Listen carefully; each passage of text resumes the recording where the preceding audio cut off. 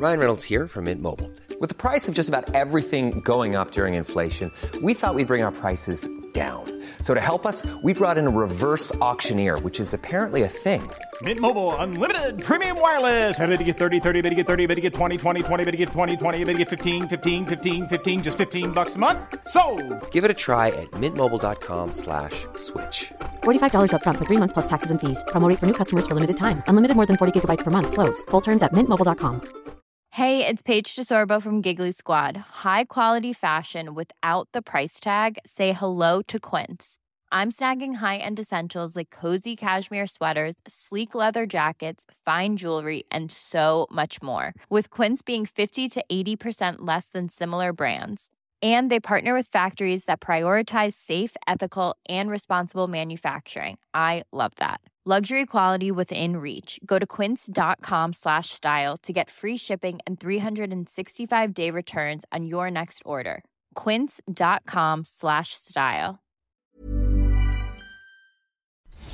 Welcome to the Horse Hour podcast. I'm Amy Frost. My guest today is Grant Hayter-Menzies, who's an author. He's written a book called The Lost War Horses of Cairo. It's an incredible story about the founder of the Brooke charity, Dorothy Brooke. Mrs. Brooke had the ability to feel great compassion and express it, but she was a great organizer as well, and she loved systems and getting things running in the right track. And that if you took care of every aspect of a problem, you were more likely to eradicate the problem. Her philosophy has helped enormously. The problem hasn't been eradicated, the problem of neglect of working equines, horses, donkeys, and mules. But you have to think how much worse things would be had Mrs. Brooke not lived and given her the last 25 years of her life to help these animals and their owners.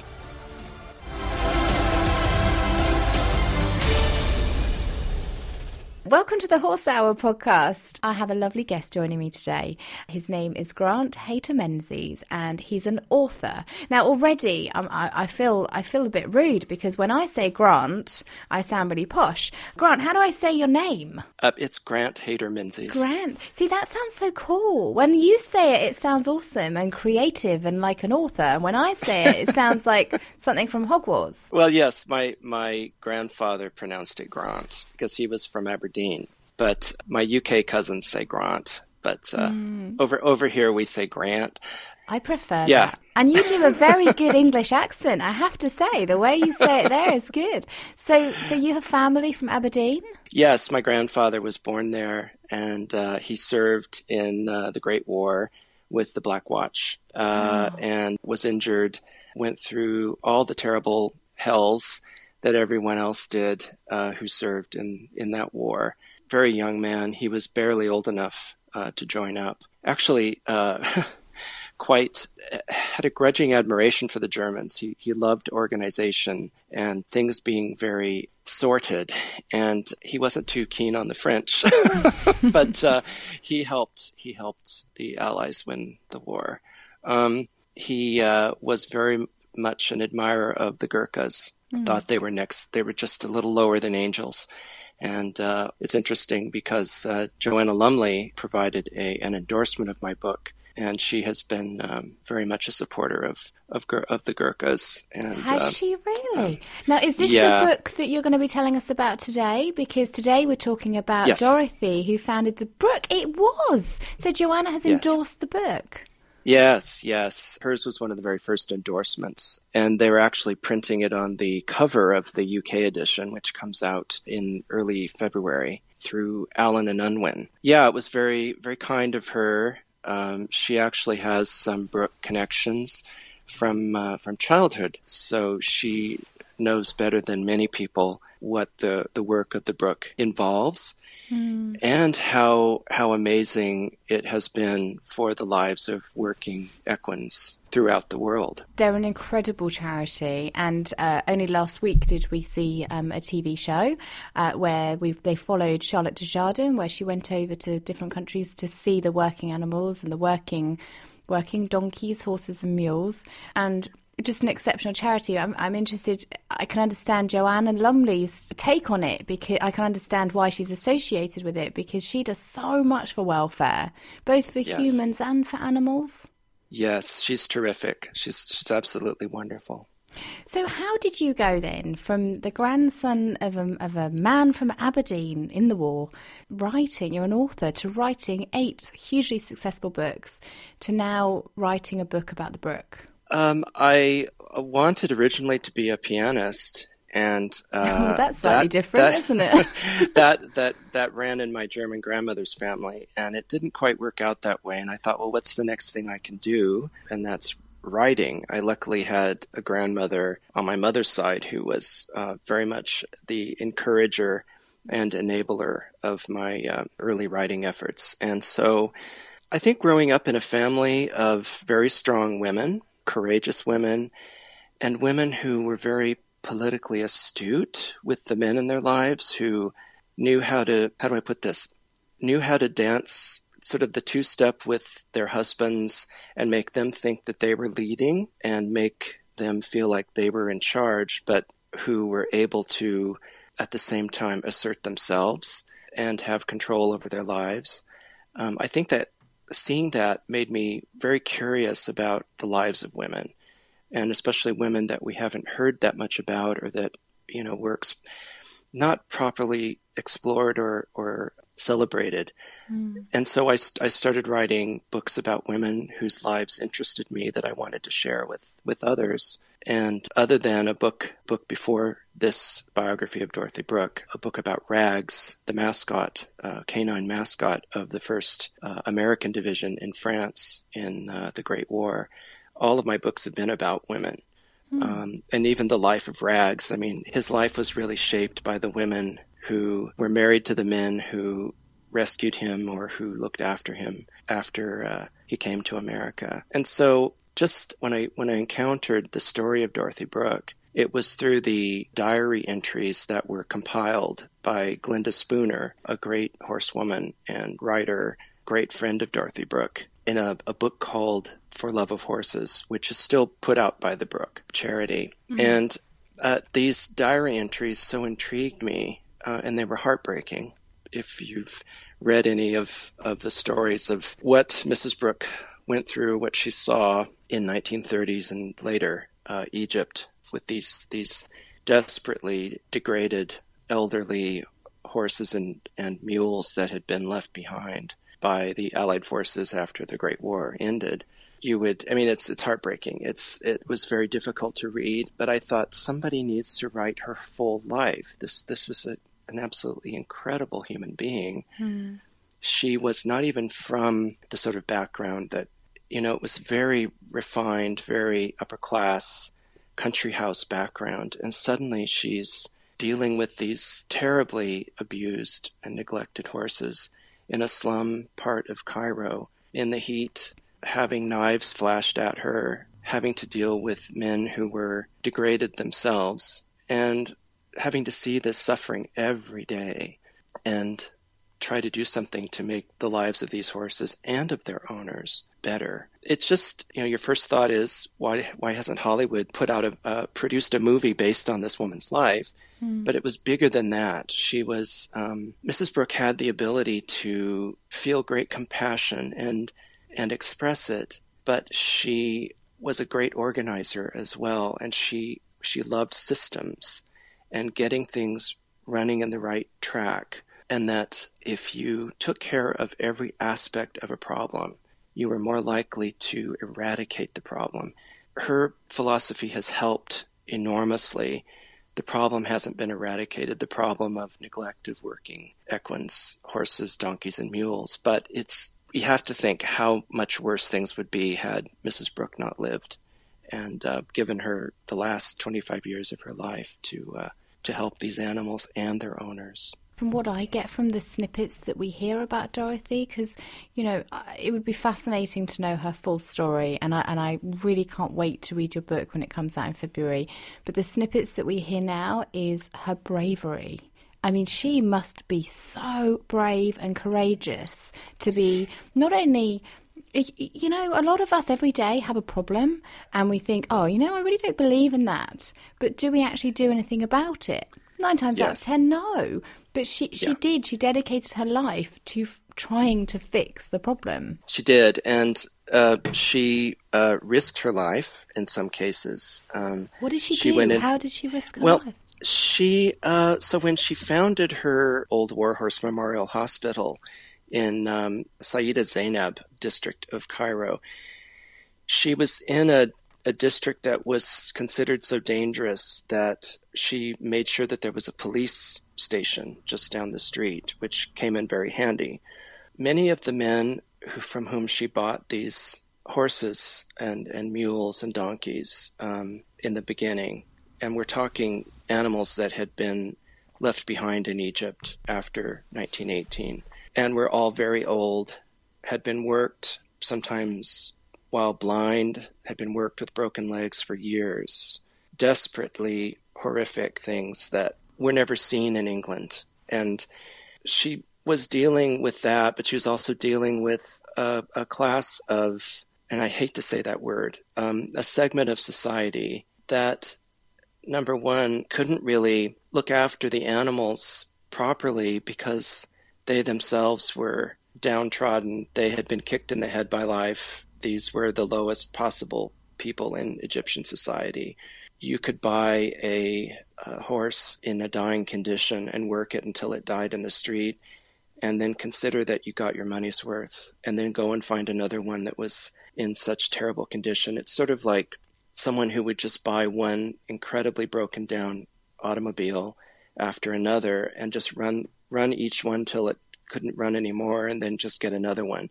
They needed these animals to keep their families alive. In the book, I discuss some societal problems that were going on in Egypt that helped create the situation, the poverty and the movement of peasantry into the city, the lack of skills, everything that goes into really forming the ideal situation, as you might say, for animals to be abused. Mrs. Brooke believed that there was a circle of pain here. It wasn't enough to make a horse better because you were sending him back into the same situation of ignorance, of lack of care, sometimes of deliberate neglect. She believed that the only way to break that circle of pain was to also deal with the human aspect, was to educate the owner, was to make sure that the owner understood that the horse, donkey, or mule is a member of his family. That animal is helping him feed his wife and children. That animal deserves, at the very least, to be properly looked after. And she found that in many cases, these men just didn't know. They didn't know what to do. Many were given to these superstitious practices of trying to look after the animal's health themselves and making it worse, which unfortunately still happens. So when Mrs. Brooke went out looking for horses herself, where she'd been told, the man who has the taxi stable down the road has a couple of elderly war horses. She went into dangerous districts where there had been stabbings, murders. On one occasion, when she was at the buying table, helping to purchase some of these sad horses, she didn't offer enough to a man whose horse, or it was a donkey, showed all the signs of having been deliberately abused by this very, very messed up individual. And so he lunged at her across the table with his knife. Oh my gosh. Now, these are not things that she was brought up to deal with.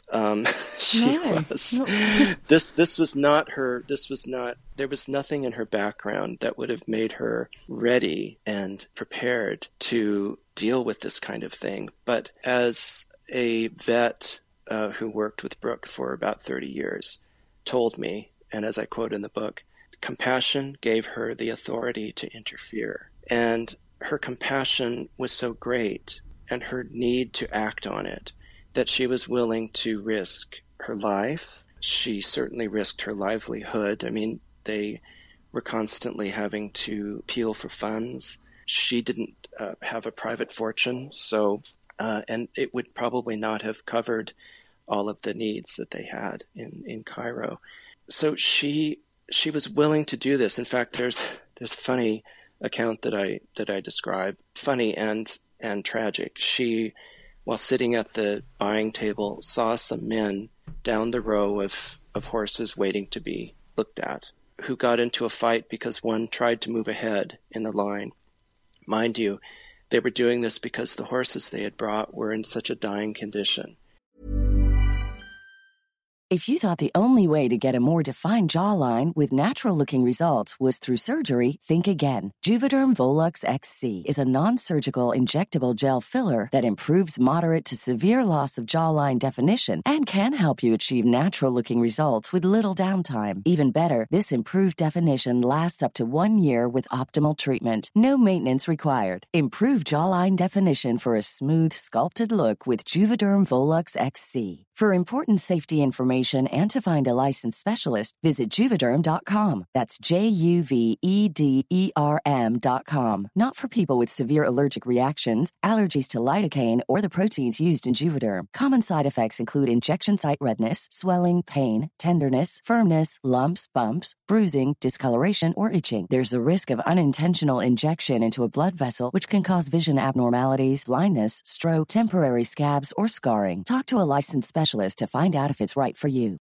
Since 2013, Bombas has donated over 100 million socks, underwear, and T-shirts to those facing homelessness. If we counted those on air, this ad would last over 1,157 days. But if we counted the time it takes to make a donation possible, it would take just a few clicks. Because every time you make a purchase, Bombas donates an item to someone who needs it. Go to bombas.com/ACAST and use code ACAST for 20% off your first purchase. That's bombas.com/ACAST, code ACAST.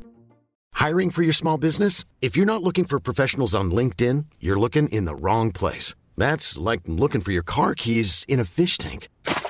LinkedIn helps you hire professionals you can't find anywhere else, even those who aren't actively searching for a new job but might be open to the perfect role. In a given month, over 70% of LinkedIn users don't even visit other leading job sites. So start looking in the right place. With LinkedIn, you can hire professionals like a professional. Post your free job on linkedin.com/people today. That some of them died right there before they ever got to the buying table. Oh my goodness. And so she saw them fighting, and then the police came. And she said in the melee, they were striking the horses. And she said, I never cared whether they killed themselves. Have at it, boys. But for you to cause more pain to these animals that have already suffered so much is not something I'm going to put up with. So she got up from the table, walked down the street, and grabbed the arm of the first scoundrel she could find and shook it. And she said, you do not ever do this. Do not ever do this. And she said, they wilted before my wrath. She said, because of course she was a very tall English lady, wearing one of her flowered sort of summer frocks. And she had these white open-toed shoes that she wore. And she said they thought she was insane, so they parted whenever she appeared. She said, no, never again. Do not cause these horses any more pain than you have already. And what I heard from a gentleman in Cairo who served as vet at the Brook for many years is that in that street, in Bayram al-Tunsi Street, where the Brook Hospital still is, there are still grandfathers who get their grandchildren to mind by saying, you behave or the English lady will come and get you. She would actually grab the whips out of these men's hands. She wouldn't let them hurt the horses. It was courage. It was a certain swashbuckling air that she had. She was equal to anything. And basically she died with her boots on. When she died in 1955, she was still working on paperwork. She had just saved an elderly polo pony that had been worked almost to death. And she was still working and, closed her eyes and died. She's just the most phenomenal lady. And if only we could go back in time and meet her, it just would have been such a privilege. And for you to be able to to read her most intimate diaries and speak to her closest friends. Do you feel like you really knew her? I do, in that I had the great good fortune of coming to know her grandchildren, who have kept the Brooke legacy alive, and they told me many things about her. They also shared photographs from their private family albums that I reproduced in the book, so people could see that she was very much a human being. She would have said there was nothing special about her, that she only did what was necessary, that she saw no one else doing it, and so she decided she had to do it. But I feel like I know her, and she's definitely one of the people I've written about that I would want at my make-believe dinner party. She would have been a wonderful person to talk to. Like I say, she had this way of writing and expressing herself that touched the heart, but also stirred you to action. You shouldn't sit down and cry about something. Yes, you could sit down and cry about it, but that wasn't accomplishing anything for the animals. I think it's also a testament to the fact that she grew up with dogs, with horses in her family, as I did, as my mother did. And I think that makes a difference in how you see animals. I always have seen them as members of the family. They're not pets. They're family members. And best of all, they're family members you can choose. Yes, and so I feel like, in a way, she was perfectly made for the work she did. But I'm sure if you asked her, Mrs. Brooke, would you have thought before you came to Cairo in October 1930 that you would have done this? She would have said no. She was an early supporter of Ada Cole, a co-founder or an early supporter of what became World Horse Welfare. And that was, of course, to help horses that were in Europe and that were being taken to abattoirs. And maybe she thought that was all she would be doing. But when she arrived in Cairo at Ramses Station in October 1930, got off her train and saw several horses hitched up to taxis, each of them starving, thin, old, blind, broken, and with the brand of the British Army on their rear flank. She thought, this is what I have to do with my life. I have to save these animals, and I have to see if there are any more of them. And ultimately she rescued somewhere around 5,000 of these war horses and army mules that had been left behind for lives of hard labor. Wow. And as she was fond of saying, we wouldn't expect our returning veterans to return home only to be given a job breaking rocks and at some hard labor digging ditches. So why would we do this to the horses? So she was a lady of action and decisiveness and determination. She dealt with a lot of battles. There were problems. There were attempts to sabotage her charity. Why would anybody want to do that? Well, I tell the story in the book. It's hard to understand what it was all about, but it seems to have been a combination of professional jealousy, of some string pulling by high-ups in the Egyptian government who didn't like publicity that was being given to the fact that there were so many desperate horses in such terrible conditions in their city. And no government likes being made to look at the darker side of their society. There are plenty of governments outside of Egypt, and were at the time, that weren't treating animals properly either. But she, by dint of her willpower and connections, she overcame this. And it's one testament of Brooke, that it has always been able to work with any country where they have a clinic. They do things as they're done in that country. They don't try to impose a system that is foreign. Dorothy was politically a very astute person. She knew that when in Rome, you do as the Romans do. And it's worked for over 80 years. What's so lovely now, Grant, is that people working in the Brooke have exactly the same ethos as Dorothy. Yes. So they all think the same. They talk like her. You know, hearing you now, I feel like I'm listening to Dorothy speaking, and it's fascinating. You know, we had a lovely chat with one of the girls from the Brook quite a few months ago now, and she was talking about a story where she went to Pakistan, and she was saying, you know, this is how they live. And we don't want to impose on how they live already. We just want to help educate and improve their life and improve the horse's life. And that's a woman that can see that, the empathy that she has, but is so ahead of her time, is so advanced.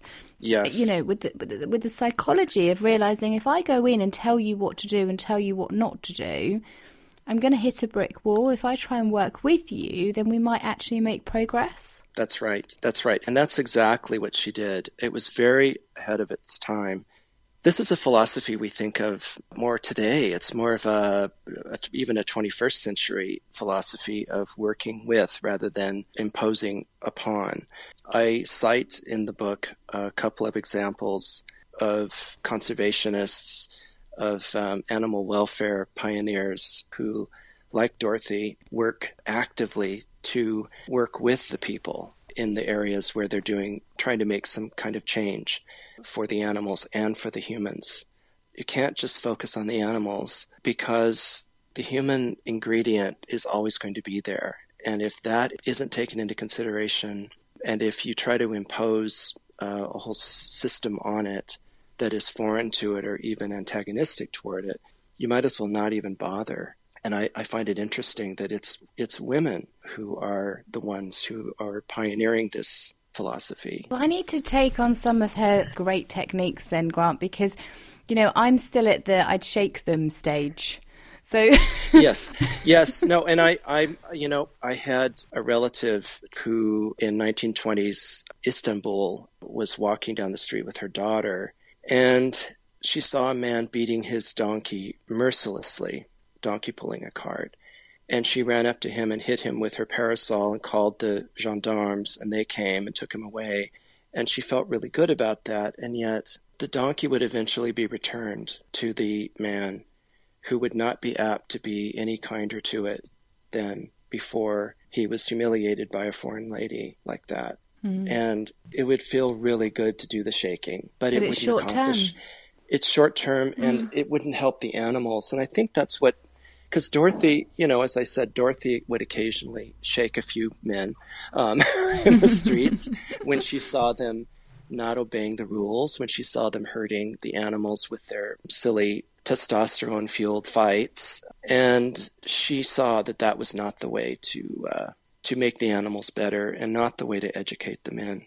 And look how far her philosophy has come now. So that was obviously completely the right mindset to have, because Brook are doing incredible things, and many countries and many families have better lives with their horses, donkeys and mules. The animals have better lives because they're educated.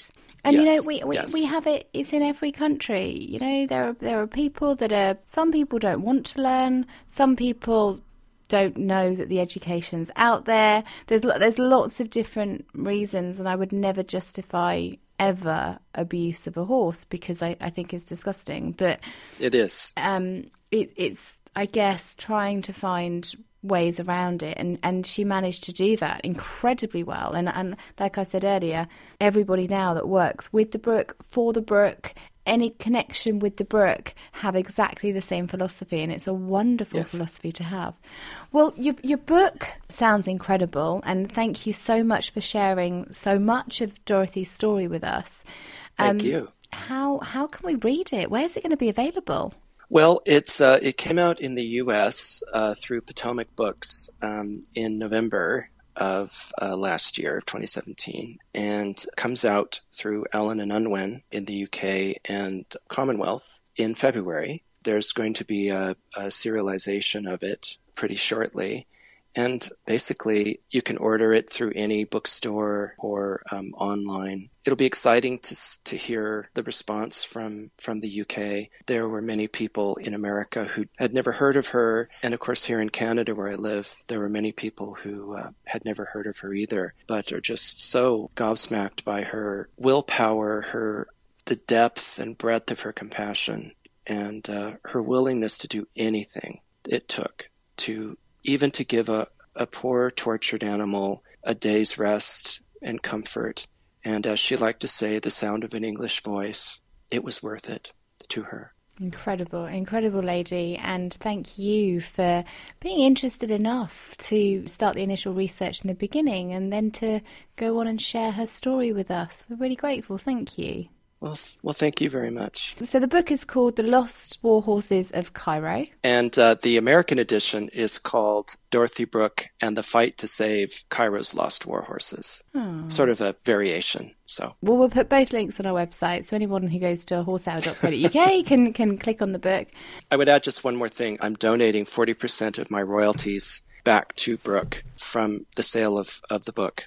Oh, wow. In perpetuity, so it'll go on as long as the book is sold. That's for both the US and the UK editions. Oh, my goodness. Then we all have to buy a book.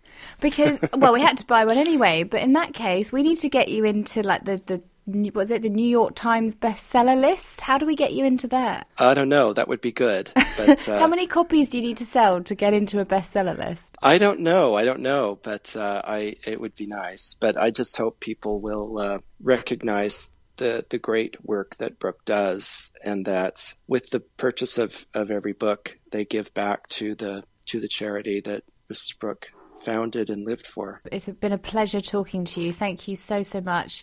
Grant, all the best. Let me know when your next book's out as well, and please stay in touch, because we would love to hear how this goes for you. So thanks so much. Thank you, Amy. Bye-bye.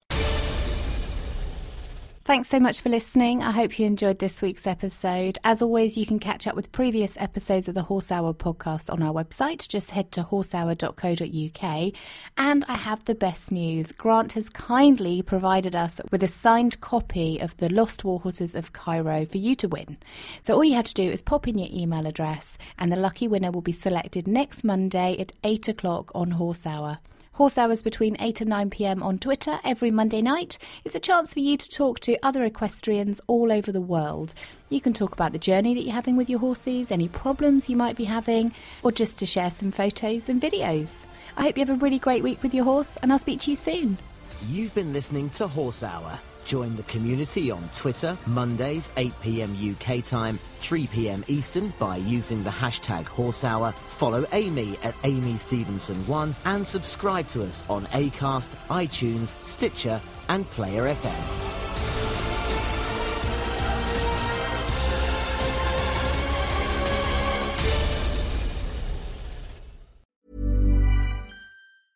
Even when we're on a budget, we still deserve nice things. Quince is a place to scoop up stunning high-end goods for 50 to 80% less than similar brands. They have buttery soft cashmere sweaters starting at $50, luxurious Italian leather bags, and so much more. Plus, Quince only works with factories that use safe, ethical, and responsible manufacturing. Get the high-end goods you'll love without the high price tag with Quince. Go to quince.com/style for free shipping and 365-day returns. When you make decisions for your company, you look for the no-brainers. And if you have a lot of mailing to do, Stamps.com is the ultimate no-brainer. It streamlines your processes to make your business more efficient, which makes you less busy.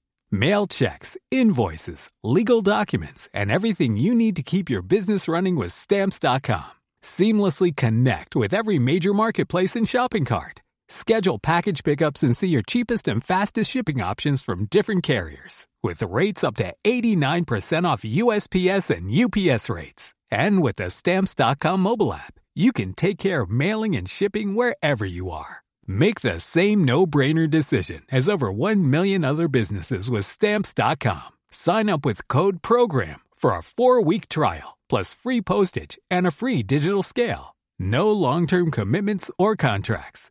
That's Stamps.com. Code PROGRAM.